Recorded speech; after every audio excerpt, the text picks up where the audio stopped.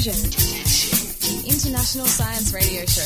We have a bouncer on the doors of perception. The good, the bad, the ugly. It gets pretty exciting. The myths, the truths. Toxicology. Astroseismology. Magnetism. The dark side. Genetically engineered potatoes. Planetoid. Planetoid. I love that word.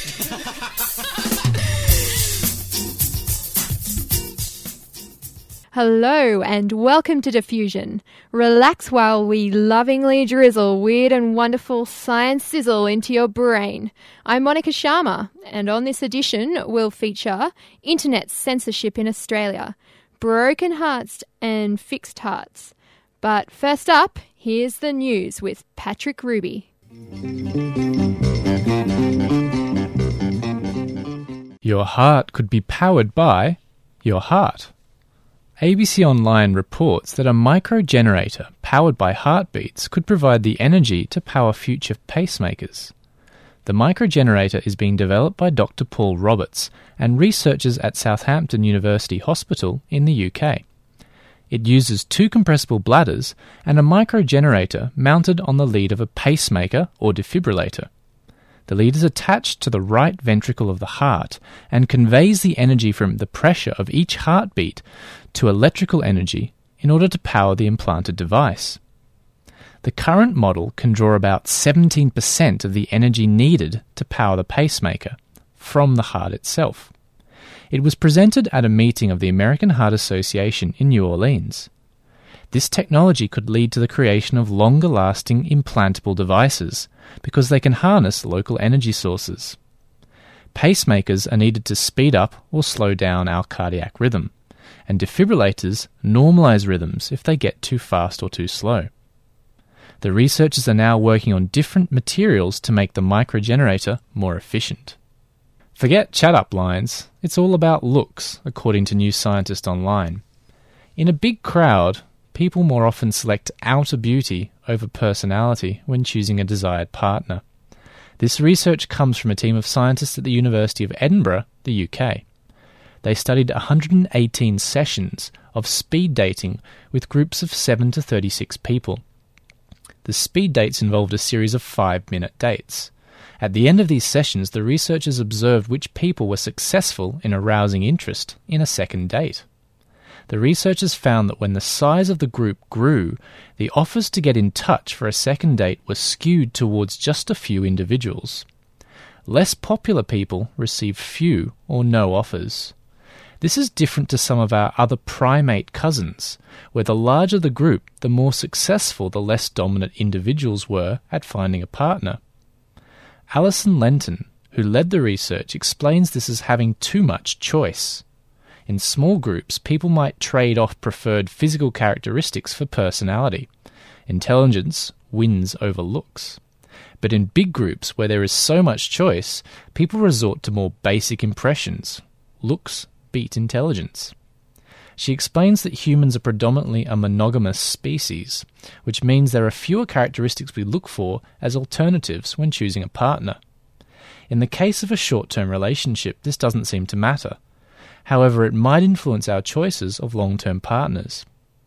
Critics of the research have highlighted that initial selection of a partner doesn't necessarily mean you'll end up choosing them as a future mate. The research has been published in the Journal of Animal Behaviour.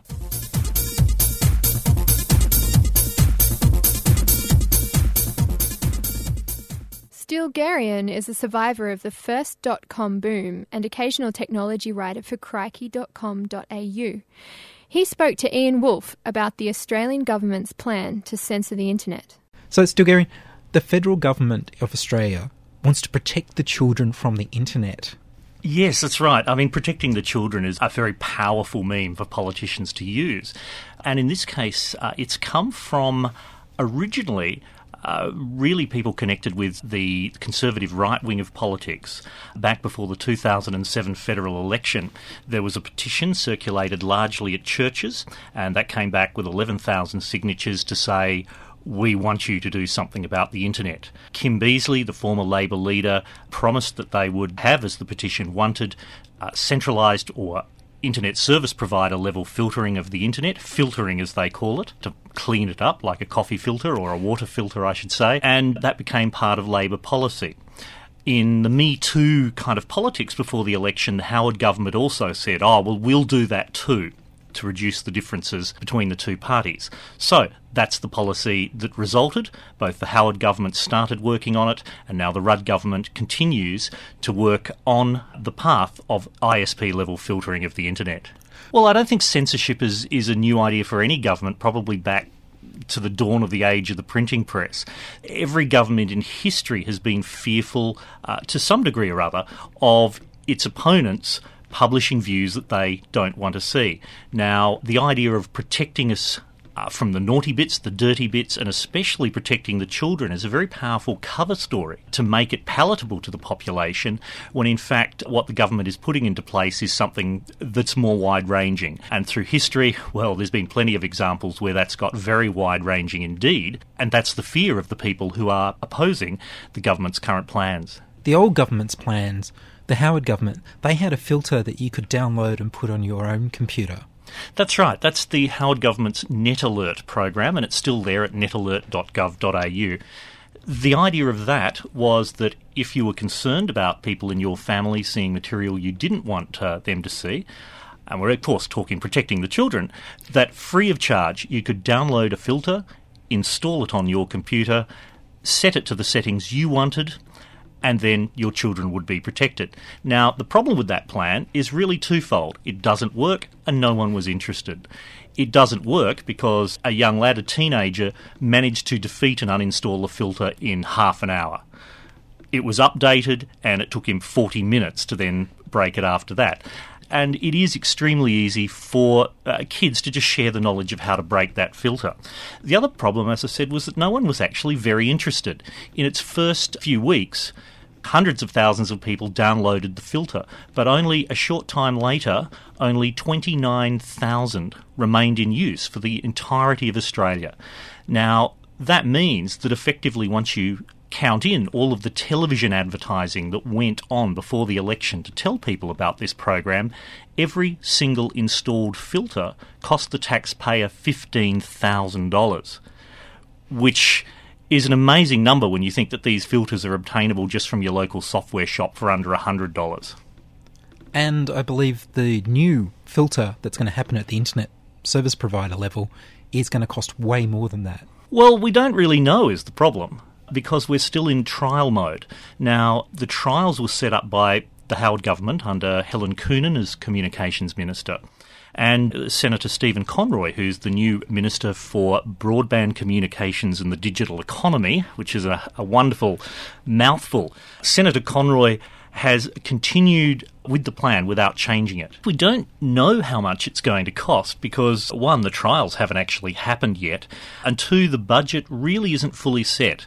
Now, in the annual budget that was handed down earlier this year, the only money which was committed on internet filtering was for the trials that we're currently going through. We've had phase 1 of the trials, which was the lab test, and we're about to start phase 2 of the trials, which is with real internet service providers and real customers. Now, the money's been set for that, but the big money is for the 2009-10 financial year and after that, and it's not yet been made totally clear how that money will be broken up. Certainly, the government wants to spend more money on catching people making child pornography. They want to spend more money on education as well.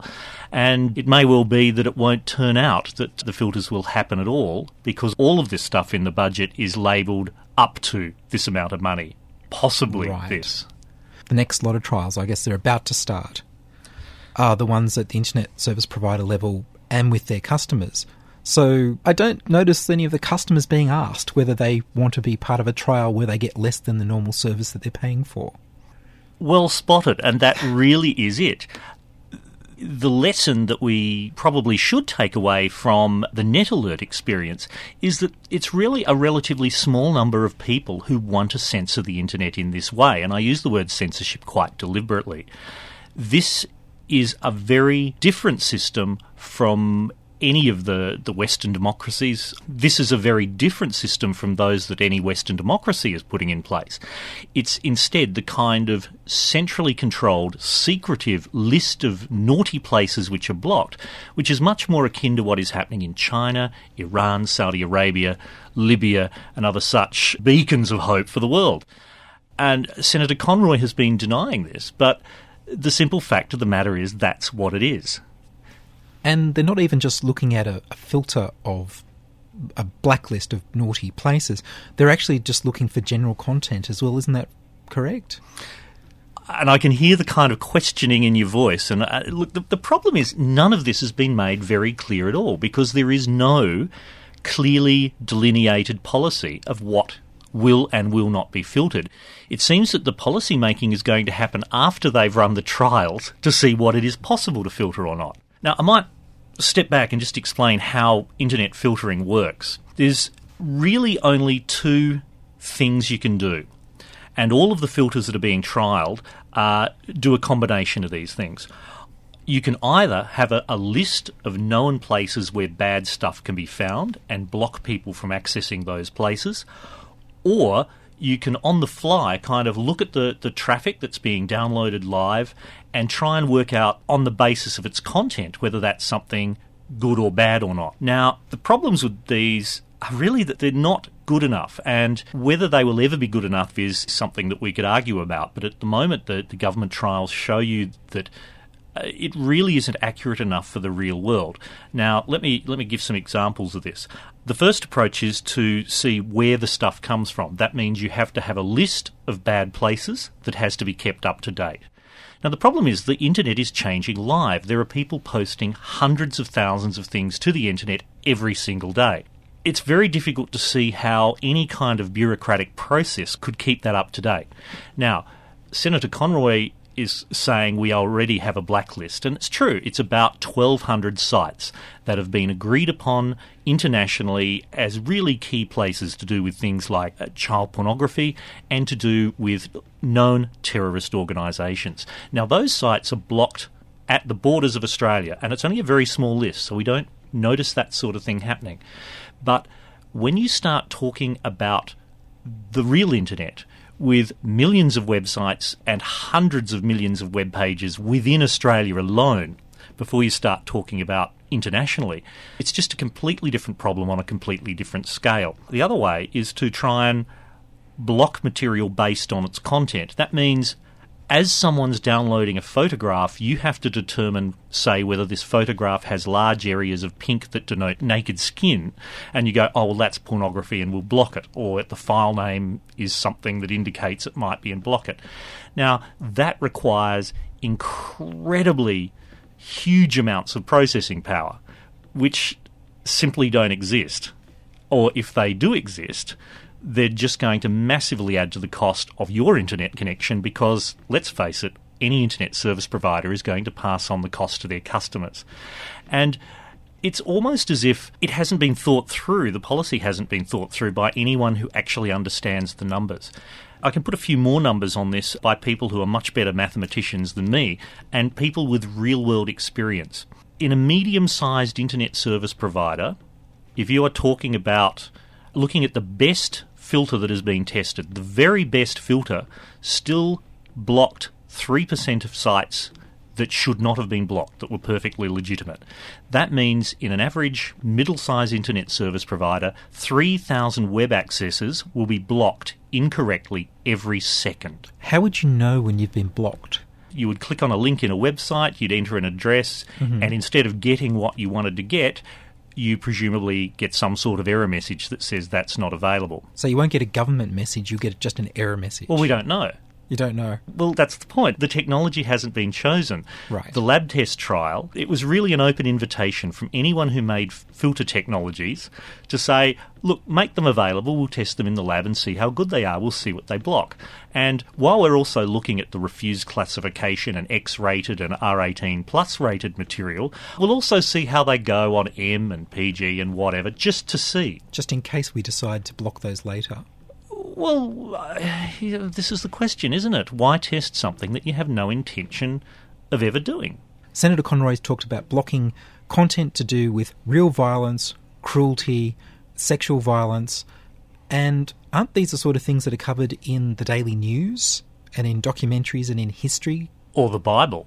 Or the Bible. To use the example that the Christian right don't like us pointing out.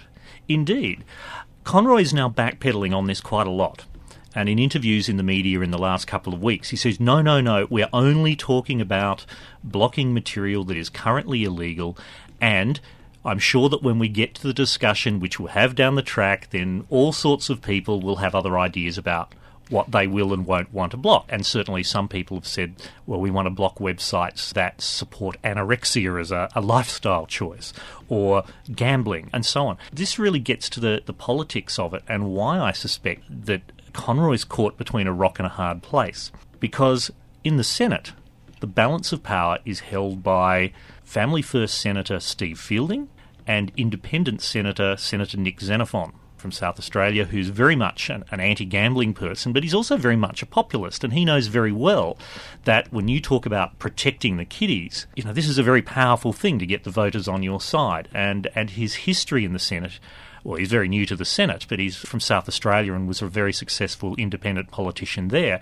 He knows how to stir up the popular vote.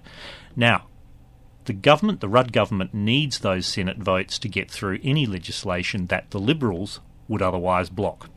So my guess is that all this was a bargaining chip for votes in the Senate, and Senator Conroy does not want to change any of this, because otherwise Family First and Nick Xenophon will say, but you promised, well, etc., etc., etc.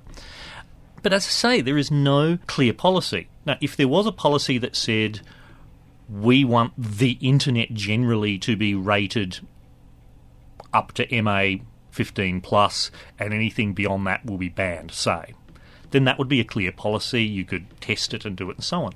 But it seems almost that there's this fishing expedition to see what sort of things they can and can't filter. And that to me is policy backwards. So do you think maybe it's hot air in politics and they don't really want to succeed? I sometimes wonder whether Senator Conroy, yes, is hoping that the trials will go ahead and prove comprehensively that this won't work, because my prediction is that's precisely what's going to happen. It is incredibly easy to defeat this kind of filtering, whether it's a filter installed on your PC or a filter out at the internet service provider. It's very easy to get around it. Maybe he's hoping that it will fail. He can then come back and say to Senators Fielding and Xenophon, well, look, we tried. We upheld our part of the bargain. We've tried, but it's not going to work. Thank you, goodbye. The problem, though, is if they're not defining what it is in legislation that they're banning or how they're doing it, how do you prove that the filter's working or not working? In fact, how do you prove it's not working? Do you have to say, hey, I saw an illegal website, come and arrest me? Or what's the proof? Well, you can prove it's not working the other way, I suppose, by saying I tried to access a perfectly legitimate website about breast cancer self-examination, which is certainly going to have pictures of naked breasts on it, or perhaps the first time that a worried member of Parliament decides to check out a website on testicular cancer, maybe he'll then be worried that then he's not going to report that either. I don't know. No, see, this is the problem. People might not be reporting them, and if there's not a error message that tells you it's been blocked, if it's just a generic one, well, it could just be service difficulties. There doesn't seem to be a way to prove that it does work or that it doesn't. So it seems like a flawed trial from the start. It'll be interesting to see what comes out of this. The documents about the live field test trials were only released a few days ago as this goes to air. And, I think people are still rummaging through that to find out what it all means. Certainly some major internet service providers have pointed out problems with this. And indeed, the chief executive officer of iiNet, which is the third largest ISP in Australia, has said, yes, they will be signing up for the trial so they can demonstrate quite thoroughly that it's a bad idea. Or at least that's what they tell their customers. The thing about iiNet is that it was one of the ISPs that was founded by geeks and is still very much run at its core by geeks. So they're interested in making this policy go away. But even Telstra, which I think the polite way is saying that they're a more politically oriented organisation. Certainly Telstra have had one of their spokesmen saying that it even raises a legal problem, that if someone signed up to say, yes, the internet should be filtered so my child is safe, well, the error rate is such that, let's put some numbers on this. If something blocks 95% of sites that are bad, it only means your kiddie has to try 20 sites. The first 19 are blocked, and the last one they get through to something naughty. Like, people think, 95% successful. That's really actually not very good. And is it only the web that they're looking to censor, or is it everything internet, including instant message, voice over IP, file sharing? It comes back to my point again. We don't know. They're making this up as they go along. The trials are to evaluate what can and cannot be blocked. In the Phase 1 trial, it was very clear that the numbers I'm talking about there, the success rates, were really about web traffic. None of the filters tested could deal with peer-to-peer file sharing traffic at all. None of the filters really can deal with encrypted traffic, and there's the problem. If the traffic is encrypted, it's encoded between your computer and wherever else you're connecting to, then a filter can't see what's inside that. The only choice is to block all encrypted traffic, which just simply won't work, because that means you can't connect to your bank. It means that if you're at home, you can't connect to your business's office over your virtual private network. You can't have a Skype conversation with someone because that's an encrypted telephone conversation. That's the problem. You either have to block all encrypted traffic or not. And if you block encrypted traffic, then you throw out all of the legitimate encrypted traffic with it. And who do you complain to if your own website gets blocked? The organisation would presumably be the Australian Communications and Media Authority, ACMA, which covers everything to do with the internet, with broadcasting, with communication and the media generally. Now, with 3,000 bad blocks a second per internet service provider, per whatever, you can imagine the complaint levels are going to be high. They're going to need, someone calculated you would need tens or hundreds of thousands of staff just to process the inbound complaints. So maybe we don't have to worry too much. Maybe, except that from my point of view, of someone who personally cares about the human rights aspect of freedom of speech, what is being proposed is a mechanism for blocking certain kinds of conversation and dialogue on the internet. It is being managed centrally. It is being decided by the government what is good and what is bad, and the list of what is good and what is bad is being kept secret from us. There has been no real public consultation about whether this is a good thing or not.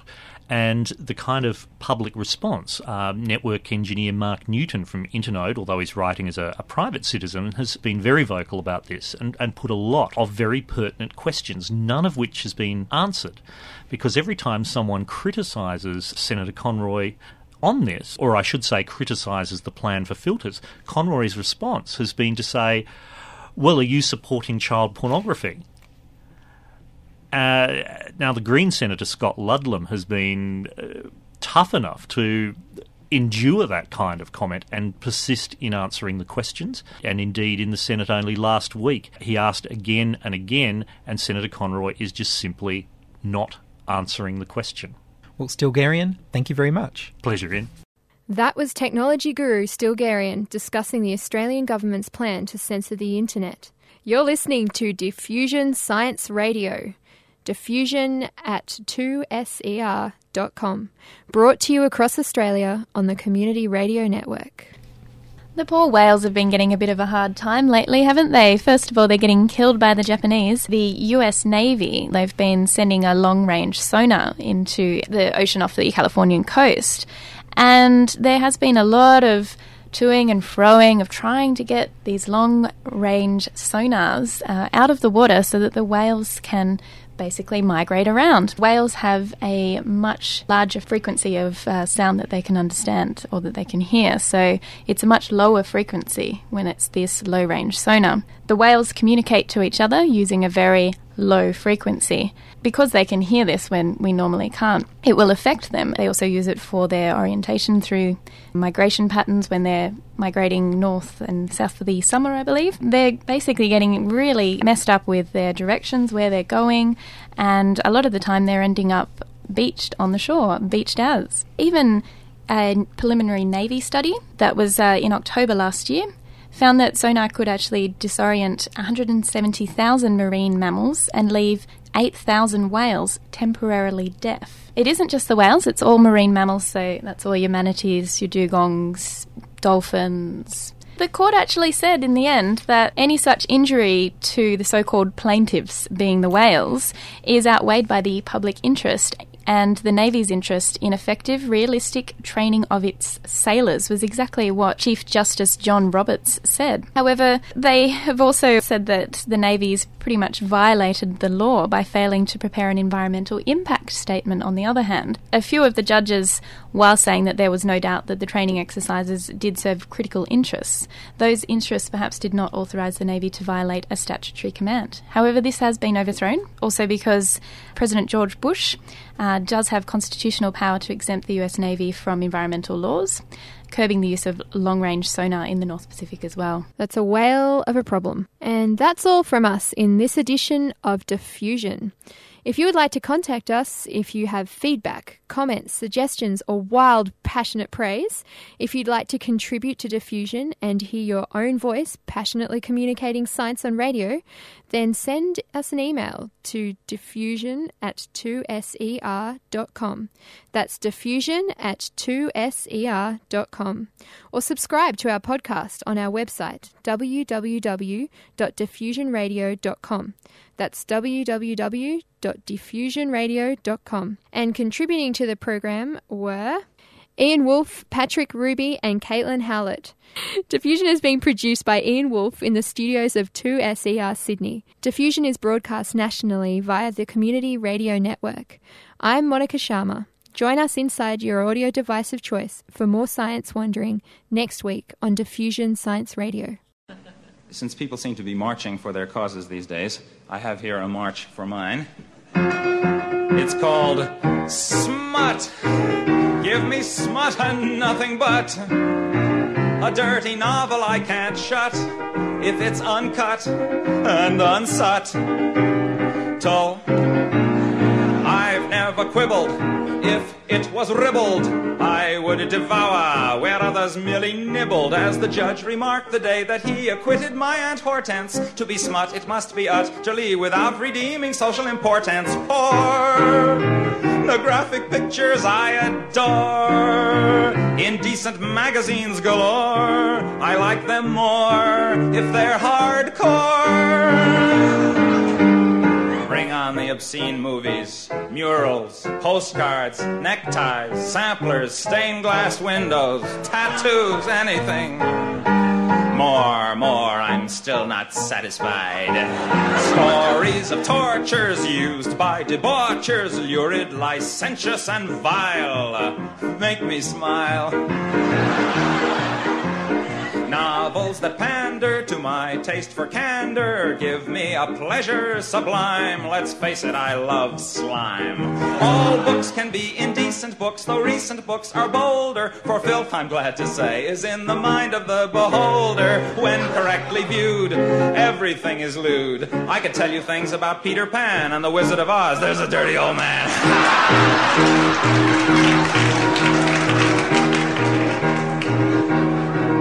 I thrill to any book like Fanny Hill, and I suppose I always will, if it is swill and really filthy. Who needs a hobby like tennis or philately?